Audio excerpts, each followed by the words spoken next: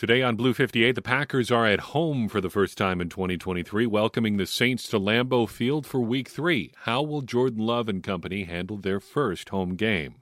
Blue 58! Hello and welcome to another episode of Blue 58, the one and only podcast of thepowersweep.com. I'm your host, John Meerdink, and I am happy to be with you here for another episode because we get to watch the Packers at Lambeau Field in just a couple of days.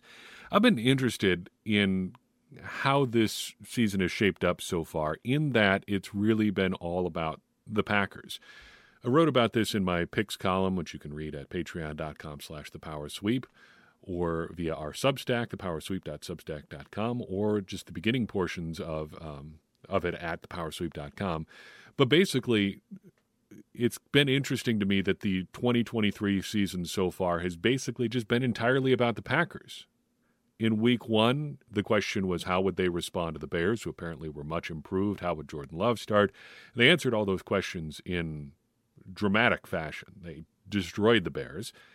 Jordan Love and the offense looked sharp, and they beat up on a bad team, which is what you're supposed to do if you consider yourself a good team. In Week 2, the Falcons were a much more difficult matchup for the Packers, but still, the game was in the Packers' control. And we don't come out of Week 2 talking about how the Falcons were so great or the Falcons did all this to take advantage of the Packers' weaknesses. We talk about how the Packers' defense let them down. We talk about how complimentary football failed on basically all fronts there in Week 2. We talk about how Jordan Love and the offense didn't do anything really in the fourth quarter.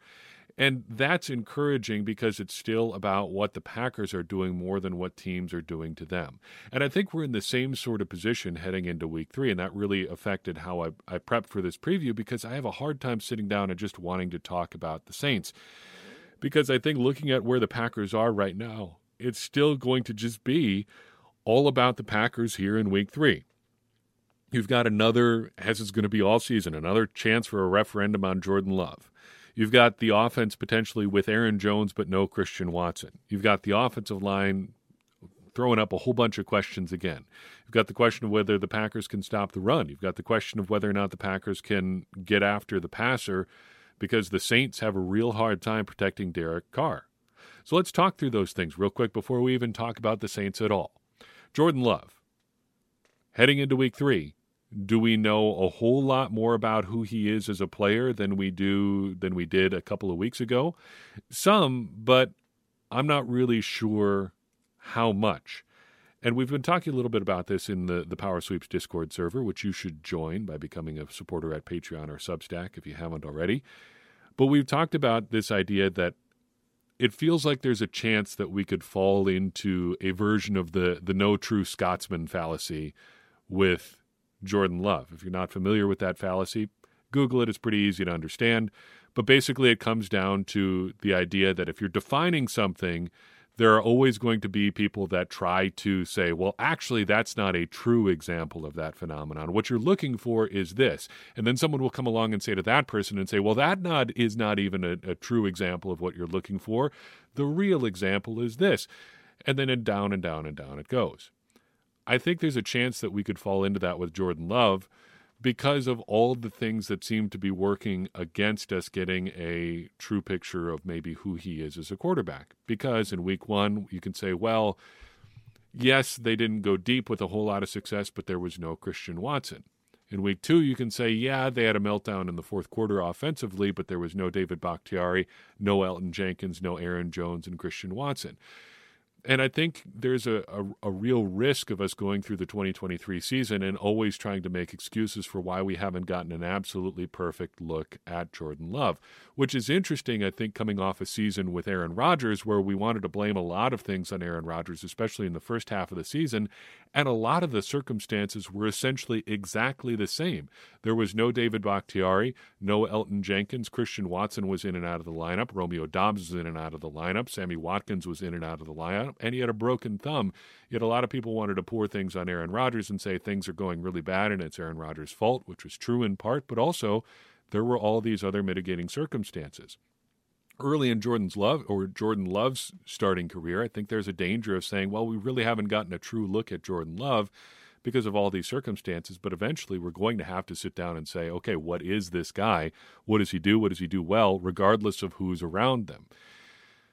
Looking at Jordan Love, I think it's interesting that we're going to be going up against Derek Carr this year, or this week, because I think the odds, looking at Love, even now, here in year 4, looking at how his career is likely to proceed, there's a much better chance that he ends up as a Derek Carr-esque player than a top 5 NFL quarterback. Chances are, and this is not necessarily unique to Love, but this I think is true for just about every quarterback coming out, chances are your ceiling is more of that guy who's pretty good, but not really good.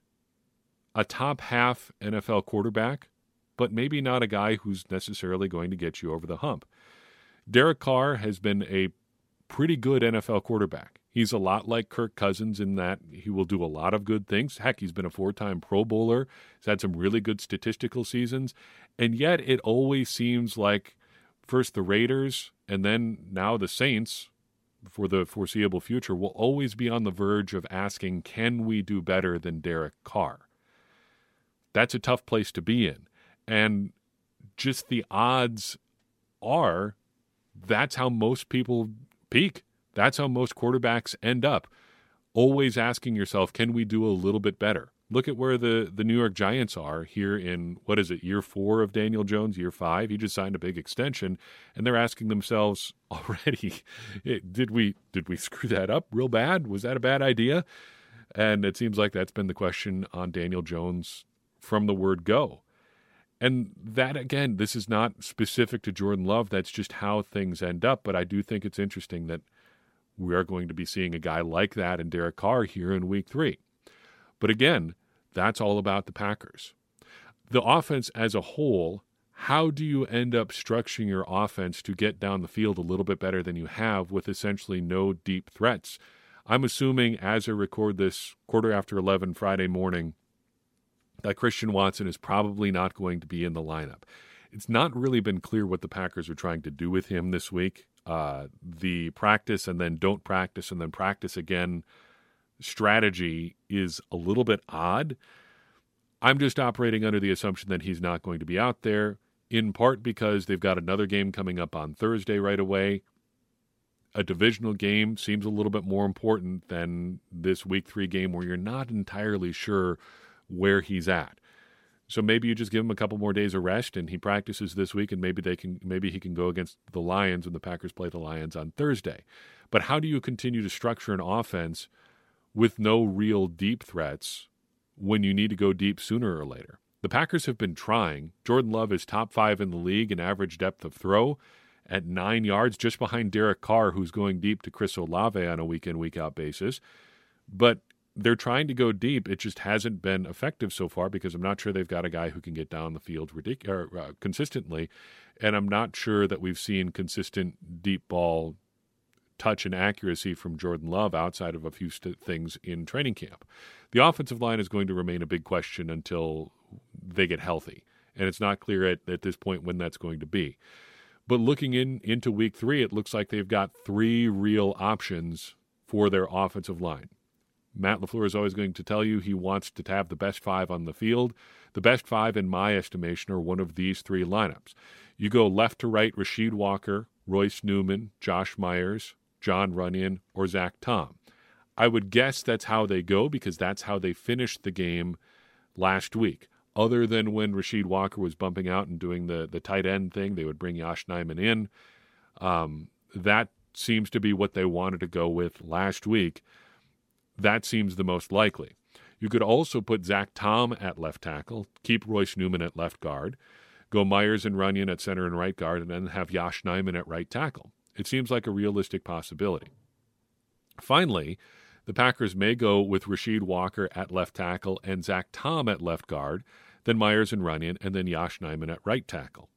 I think it comes down to 2 questions here. First, where do you want to hide someone? Do you want to try to hide your weak spot at tackle or at guard? I think it's easier to probably hide someone at tackle, which means that at guard, which means one of those first 2 options is probably the more likely one. You have Rasheed Walker at left tackle and Zach Tom at right tackle with Royce Newman at left guard, or Tom at left tackle and Nijman at right tackle, with Newman at right guard. That seems to be one of the most stable left to right groups.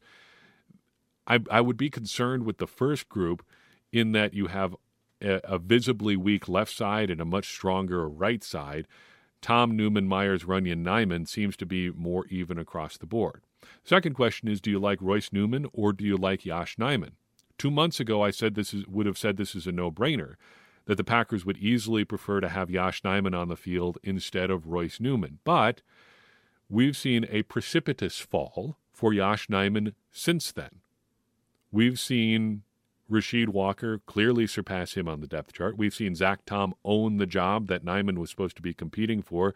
There was never any real competition, it seemed, at right tackle between Nijman and Tom. It was Nijman. The only question was whether maybe Zach Tom would play somewhere else, at center or guard or who knows where. But settling in at right tackle, when Tom was available to play right tackle, there was never any question whether it was going to be him or Yosh Nijman. It was always Tom. Do you prefer Royce Newman or Yosh Nijman, though? Maybe it's just reflex, but I still default to Nijman. Now, Newman looked okay against the Falcons. Not great, but man, I have a hard time trying to get Royce Newman on the field when I've got this guy that I tendered through a second-round restricted free agent tender on in Yosh Nijman. And it seems like you can get stronger options on the field with some combination of Zach Tom and Rasheed Walker along with Nijman by putting Tom at left guard instead of Royce Newman. You've got options, though, which is a good thing. I just think it's going to be one of those three things. On defense, the questions are big and obvious, and we'll talk a little bit more about both stopping the run and rushing the passer as we pivot toward talking about the Saints. But those are going to be questions about the Packers as long as this season goes on. Can they stop the run? Has been a big question mark since Joe Barry took over, even dating back to Mike Pettin, and part of that is a philosophical issue. You want teams trying to run the ball to a certain extent. Teams are going to do a lot more damage throwing the ball than they are going to running the ball. And if you can trick guys into trying to run the ball because they think they can do whatever running the ball, it is usually a net positive for you. And you say usually because the Packers are quite frequently the exception to that rule. They give up yards on the ground in quantities that make it clear that, shoot, it's still a pretty good bet to run the ball against the Packers, even if you can't pass the ball consistently, and the Falcons are pretty good recent evidence of that. There are some questions about who's going to actually be running the ball for the Saints. We'll get to those in a second. Then rushing the passer. The Packers' defense is built to rush the passer. Your top 3 or 4 edge rushers, well, outside of Preston Smith, are really primarily pass rushers. There really isn't a ton of, well, just looking into last week, when the Falcons needed a run, what did they do? They went after the Packers' best edge rusher in Rashawn Gary and said, we're going to try to isolate you on the edge, and it worked. That has been a winning strategy for a lot of teams.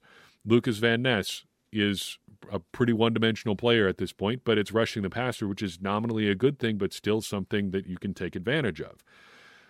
J.J. Enagbare hasn't been much of anything so far this year, and Justin Hollins is a little bit on the smaller side, so if you're going to run, like, those are winning strategies.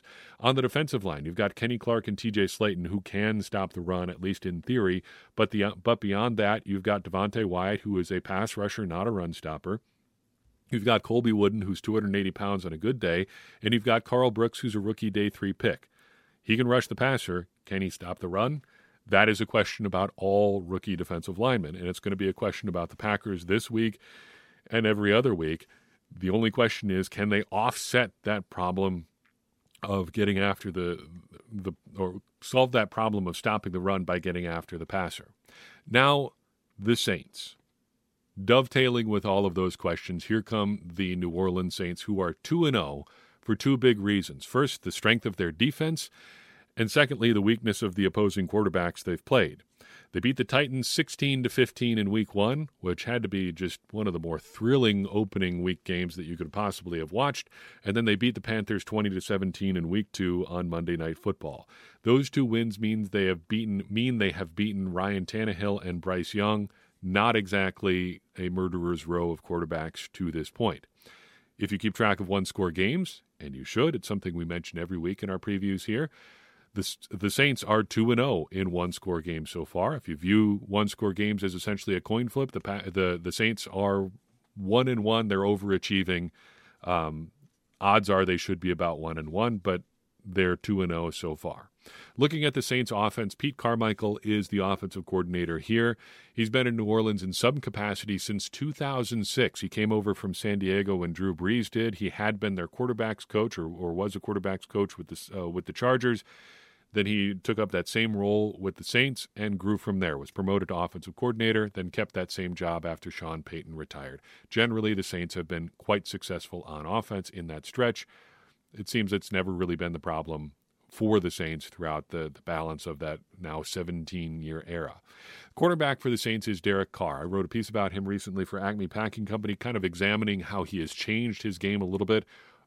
Understandably in a small sample size, but he is playing slightly differently with the Saints than he did with the Raiders.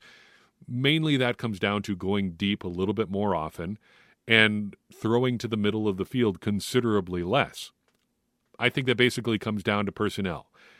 With the Raiders, basically post Amari Cooper, he did not have a consistent deep threat, but at least his last year with the Raiders, he did have Davante Adams. And Davante Adams, though he can go deep, Packers fans all know very well that where he really excels is in the short and intermediate areas of the field. Surprise, surprise, that's where Derek Carr was throwing last year. But with Chris Olave, with the Saints, who can go deep and likes to go deep, well, that's where you see Derek Carr going. Again, the question for me, looking at Derek Carr, is what if he's the ceiling for Jordan Love? I think that you can win with that, but it just gets a lot more complicated when you're trying to build your team because you need much more of a support system around him, which maybe that's how teams are built in 2023 and beyond, the real more cohesive systems than just trying to get this God-tier quarterback and hope for the best from there.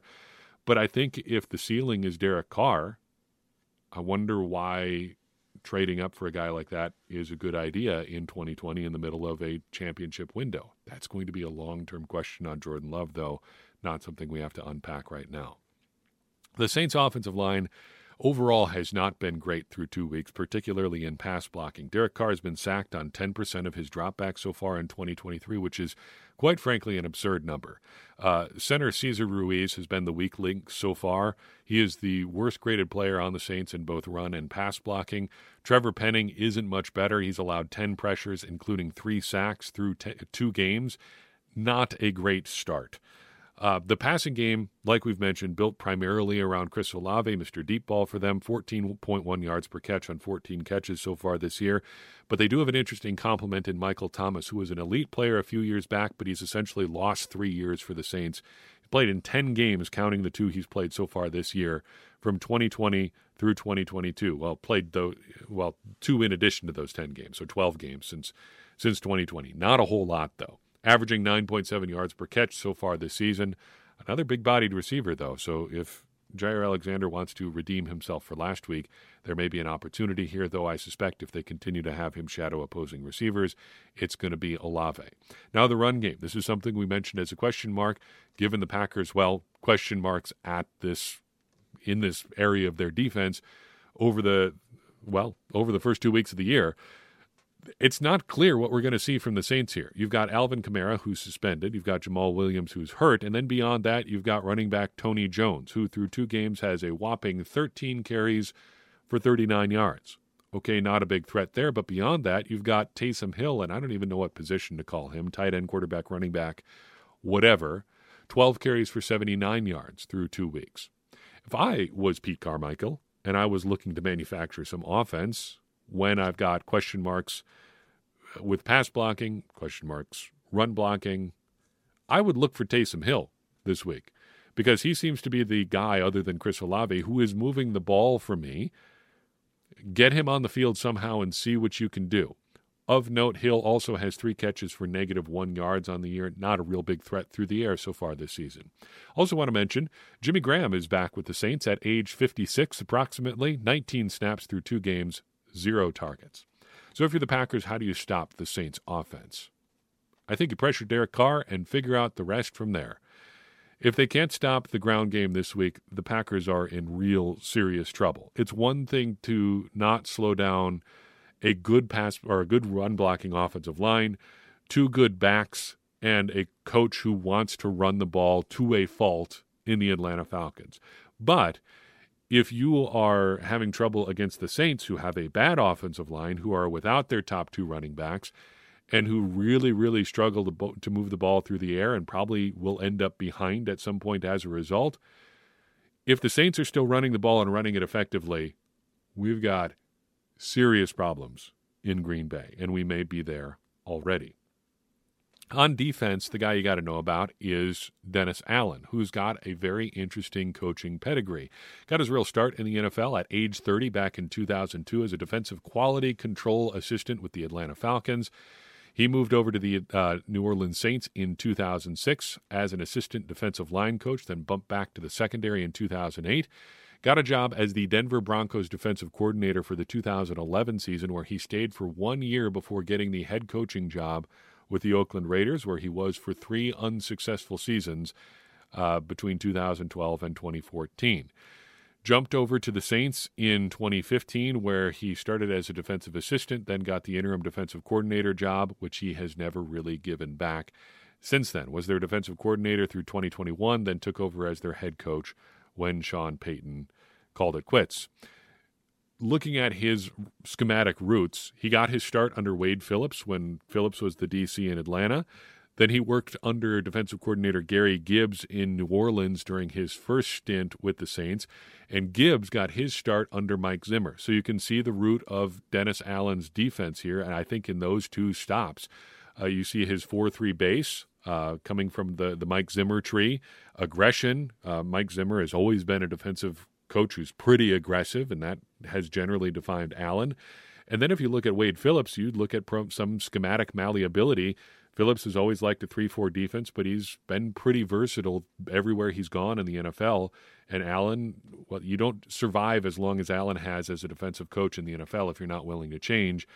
I think we can see that a lot in his defenses. So far, just in terms of raw numbers, the Saints' pass defense is very good. 7th in passing yards allowed, just 1 passing touchdown allowed through 2 games. They are missing Marcus May, who has been suspended for 3 games and has played every snap on defense so far at safety. Also in their secondary, they've got Tyrann Mathieu, who's played every snap for them for whatever that's worth in 2023. According to Pro Football Focus, he's grading out fairly well so far in his second year here with the Saints. Also want to mention cornerback Paulson Adebo, 6'1", 192 pounds, in his third year, a third-round pick out of Stanford in 2021. We were quite high on him coming out. Just another big defensive back, and he's been a pretty solid addition to their secondary. The run defense has not been great, and I think you can kind of boil it down to one number. They are 28th in yards per attempt allowed. That should be concerning, I think, for Saints fans, particularly given the kind of games the Saints have played so far. If the Packers keep this one close, I don't think there's any reason, even with their offensive line issues, that they can't continue to run the ball well against the Saints, just because the Saints have not been super great on the ground so far. I also want to mention linebacker Demario Davis. Across the board, probably their best defensive player, maybe Cam Jordan too, but Demario Davis at linebacker, a really consistent player ever since he arrived in New Orleans. It's funny, we talk about players, not plays, a lot of times. I think Demario Davis is a good case study for how things can go in the opposite direction because, and I know Pro Football Focus grades aren't everything, but through his first 5 NFL seasons playing for both the New York Jets and Cleveland Browns, he was never better than a 61 overall grade, 61.5 overall grade. His second stint with the Jets in 2017, he was much better, jumped up to a 73 overall grade. But then, since he's been with the Saints, never worse than a 75 overall, has been 80 or above twice. He's now just under 90 for the year for an overall defensive grade, and was a 90 overall, 90.3 in fact, for 2019 as well. The plays do seem to matter for a guy like Demario Davis. He's gotten into a role where things seem to suit him quite well with the Saints, and Dennis Allen seems to know what he's doing with him. Players are going to matter more than plays as long as players keep making the plays. But the scheme does matter, and it seems to have mattered quite a bit for a guy like Demario Davis. Probably extended his career by half a decade just playing with the Saints. Statistically, I would keep an eye on Carl Granderson and Cam Jordan up front, both of them posting very good pressure numbers so far this year. Granderson getting after the quarterback at an 18.3% raw pressure rate. Jordan is at 16.4%. With a suspect offensive line, those are two guys that are really going to be worth watching as the Packers work to protect Jordan Love. If you're attacking this defense, I would run first and then pass second and build on what works from there. It's going to be very important that the Packers convert in the red zone this week. The Saints have been very good there so far this season, just allowing one touchdown, I think, on 6 red zone attempts by opposing offenses. The Packers, meanwhile, the exact inverse, 5 touchdowns on 6 red zone attempts so far this year. Something's got to give. You would hope it gives in favor of the Packers. A quick look at special teams. Kicker Blake Group A for the Saints is 5 for 5 on the year so far, 1 for 1 beyond 50 yards. Just 5 feet 7 inches tall, though, so if you're scoring at home, the Packers win the very important kicker height battle there. Definitively, Anders Carlson, much taller than that. Punter Lou Hedley averaging 45.1 yards per punt on 10 punts so far this year, 3 landing inside the 20, just 1 touchback. Far from the most interesting thing about him. He is an Australian punter who left a construction job about 5 years ago to pursue American football. It's worked out pretty well for him so far. Did a year of community college, then punted for Miami for 4 years, went undrafted this spring, but then won the Saints job. A 30-year-old rookie Australian punter is not something you see every day. Their kick and punt returner is Rashid Shaheed, handles both duties for the Saints. He leads the league for whatever that's worth this season with the changes to the kick return rules in both returns and return yards, averaging 22.4 yards per return. 3 punt returns on the year for 22 yards was unremarkable in both duties last year. Now, usually I like to take a second or two in these previews to just talk about the last time the Packers played their upcoming opponent. In this case, I think the less said about the last time the Packers played the Saints, the better, because the last time the Packers saw the Saints was in Week 1 of the 2021 season. We had just had an offseason of drama relating to Aaron Rodgers and his ongoing beefs with Packers management, including a 20-something minute press conference in which he aired all of his grievances with the Packers front office. They let bygones be bygones, got stuff worked out contract-wise after the season, but that season started with a Week 1 loss to the Saints in Jacksonville because the Saints couldn't play home games because of a hurricane, and then the hurricane just descended on the Packers, and the Saints won 38-3. Just go look up the box score on Pro Football Reference if you would like to spend a couple unpleasant minutes remembering that game. However, it is noteworthy because that is the first time we ever saw Jordan Love play meaningful snaps for the Packers. Got a few snaps in garbage time in that game, so there you go. The circle is now complete. How do the Packers win this one? Hopefully it's not a 38-3 loss. At least we know it's not going to be in Jacksonville. We know where the game's going to be. It's going to be in Green Bay. It's basically the same as it's been through 2 weeks so far. Protect Jordan Love, physically and in the game plan. Obvious, but also it's a thing you're going to have to do. You're missing 2 of your starting linemen up front, probably. And so you're going to have to protect Jordan Love against a pass rush that occasionally can be somewhat sprightly for the Saints. You're also going to have to run the ball. Figure out a way to do it effectively, whether you've got Aaron Jones or A.J. Dillon or Emmanuel Wilson or Patrick Taylor back there. The Packers just have to continue to run the ball effectively, particularly in high-leverage, short-yardage situations, which is where they really struggled, I think, in Week 2. Then I think it's going to come down to pressuring Derek Carr when the Saints have the ball. Everybody's been able to do it so far, and if the Packers can do it in similar ways to what we've seen on the high end of what they're capable of so far this season, I think it's really going to cause some problems for the Saints offense given the question marks they have everywhere else. If nothing else, whatever limitations he has as a quarterback aside, Derek Carr should be a stabilizing presence for the Saints at his best. If the Packers can interrupt that, then I think you're in really good shape. I think the encouraging thing here is looking at all those things the Packers have to do, much like the theme that we've talked about in this podcast. Everything the Packers need to do is proactive. It's not reactive. It's about the Packers. It's about what they do well and what they need to do well. You can protect Jordan Love with blocking and with game plan, and that's something that you can control. You can run the ball on the Saints. It's just a commitment issue, which is something the Packers have struggled with through 2 weeks, but that is something that is within your ability to control, especially if the Packers have Aaron Jones. You can also pressure the Saints pretty much at will, it seems, and the Packers, for Joe Barry's foibles so far this season, have been able to generate pressure in different ways than we've seen in the past, both with the personnel that they have, getting Kenny Clark into advantageous matchups, Rashawn Gary coming along slowly, and with scheme, just doing a little bit more stunting up front, moving guys around. That's been, I think, a feather in Joe Barry's cap so far, and if they can continue that this week, it only bodes well for the Packers. So are the Packers going to win, or are they going to lose? A big problem with how I do previews, and how everybody has to do previews, is you have to do most of your research and prep work well in advance of the game. And unfortunately, how the Packers have kind of shaped up this year, that leaves us with a lot of question marks between when we prep and record and do all those things and when the game actually takes place. Last week, on Thursday when I recorded, the assumption was that even if he hadn't been practicing, David Bakhtiari was probably going to be good to go for the Packers game on Sunday. I mean, all previous evidence had suggested that even if he doesn't practice, he's going to be able to play.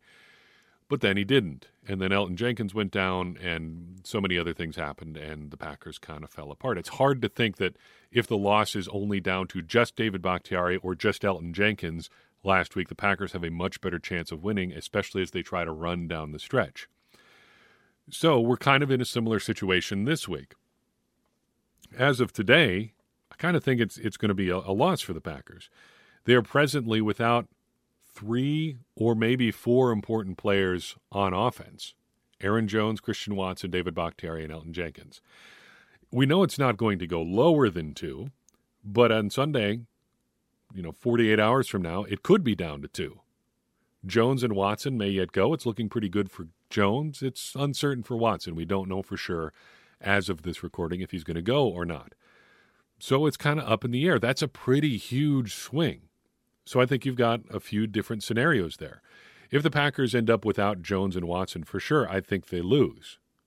If they end up just without Aaron Jones, or just without Christian Watson, I think it's a toss-up, but I think he can provide quite a bit of juice to that offense just on his own. And he has shown more than A.J. Dillon that he can create and produce for the Packers offense, even without optimal offensive line support. He can do a lot more in the passing game than A.J. Dillon can. If they've got both Jones and Watson, I think the Packers win. Overall, though, I think this is going to be a tough one for the offense regardless. This, I think, is in the defense's hands to support the offense enough that the Packers can get to 20 to 23 points. And if they get to that point, then I think they can win. If the Packers can pressure Derek Carr consistently, I think the Packers will win. As of right now, and actually as of when I had to submit my picks yesterday, I had a Thursday Night Football. I have the Packers losing this one, but that's mainly a function of just not knowing where the Packers are. It's a bummer, but that's where we're at with the Packers so far this season. And again, to bring it all the way back to where we started, that is kind of a good thing because it's about the Packers more than it is about their opponents. We're not worried. We haven't been worried really about what the opponents are going to do to the Packers so far this season. It's just about whether the Packers can be the team that we think that they can be. And kind of pulling on that thread a little bit more, I find myself feeling better and better about the Packers the more that you think about how these games come down to what the Packers can do as opposed to what other teams are going to do to them. Because I think if we're just worried about the Packers, that shows that the Packers are in a pretty good spot. As a closing thought, I want to talk to a few people out there who I know are heading to Lambeau Field for the first time this year. We've gotten a couple messages from people this offseason and into the season about what we should do if we're heading to Lambeau Field for the first time, if you've got a chance to go to a game for the first time. I tried to put together something a little bit more long form about this, get some input from other people, whatever takes you have, this, that, and the other thing about that. Unfortunately, the month of September has been a kind of a big bummer health-wise for our family. Everybody in our family group, both my kids, my wife, myself, and my wife's parents who lived next to us, we all got COVID at the same time, and we were all sick for a while. which has derailed a lot of what I plan to do to open the Packers season in September. There were 2 or 3 interview podcasts that were supposed to happen that have not. And I was supposed to do a more updated feature about how you should, what you should do if you're going to Lambeau Field for the first time. So it's a bummer that we haven't got to do that, but I still wanted to talk about it a little bit. First and foremost, anybody going to Lambeau Field this weekend, update your Packers app. The Packers themselves put out a release about this earlier this week. They don't do paper tickets anymore. So if you want to get into the game, you're doing your tickets digitally. A lot of that happens through the Packers app, and they want to make sure you have your app up to date before you go to Lambeau Field. So if you haven't heard it anywhere else, listen to me now. Go update your Packers app to make sure you can handle your tickets for Sunday. The future is not that great in a lot of ways. You know what you didn't ever have to update is paper tickets. If you had them, you had them. Why is that? Why does it need to be more complicated than that? I don't know. There are some benefits, sure, but the paper tickets, you either bring them to the stadium or you don't. That's all there is. You don't have to update them. Anyway, make sure that's updated. But if you're going to Green Bay for the first time, if you're going to Lambeau Field for the first time, 2 big tips. The first thing would be to really just make it an experience however you can. Get there early. Find some time to just soak in the atmosphere in the neighborhood around Lambeau Field, in the Lambeau Field parking lot. Just give yourself a chance to experience what it's about to be there on game day. Just take your time. It's going to be a slow process anyway, so get there plenty early. Park your car or shuttle to the stadium, whatever. But just get there early and just be there. Check out the Pro Shop. If you're feeling ambitious, check out the Hall of Fame. I don't know if I'd recommend that on a game day. It would not work for me because I would want to spend more time there. But if that appeals to you as far as soaking in the atmosphere, go ahead and do that. Just give yourself some time to feel out the ambience of the stadium, the inside, the outside. Check out everything, see as much as you can. The other big thing that I would do is just go ahead and buy some food that you wouldn't normally. Lambeau Field is good food. It is weird food, but there's plenty of it available. And if you're willing to rub elbows with people out in the parking lot a lot, just to see what people are doing and cooking up out there, I would just about guarantee that someone is going to offer you a brat or a beer or both. And you know what? You're going to do pretty well for yourself if you find yourself in that situation too. So get there early, soak in the atmosphere, get some food that you wouldn't normally. Just embrace the experience as much as the game. The game is going to feel different if you haven't been to a Packers game in person than watching it on TV. You're not going to get quite the same number of details. Well, you're going to get different details watching in person than you do watching on TV. The feel of the game, I think is a lot more intimate at the game. You get a feel for what's going on and what's working and what's not in person in ways that you don't, I think, watching on TV. But the game is a lot, I don't want to say secondary, it's a lot more of an accompanying factor when you're there in person than just the overall atmosphere itself. So do what you can to soak in the atmosphere and then just have fun with it. Remember, win or lose, or tie, I suppose, you're at Lambeau Field. You're with 80,000 of your closest friends, and they are going to feel like your friends on game day, and make some friends. Chat with the people next to you. Have a good time. Just enjoy the experience however you can. Think of it more as the experience than just watching the game itself. That's the best tip that I can give you for enjoying a Packers game in person, and I hope it works for those of you out there who I know are going to see the Packers for the first time this week. So I've got for you in this episode of Blue 58. I appreciate you tuning in. I would appreciate it even more if you would take a second and share this episode with someone you think would enjoy it.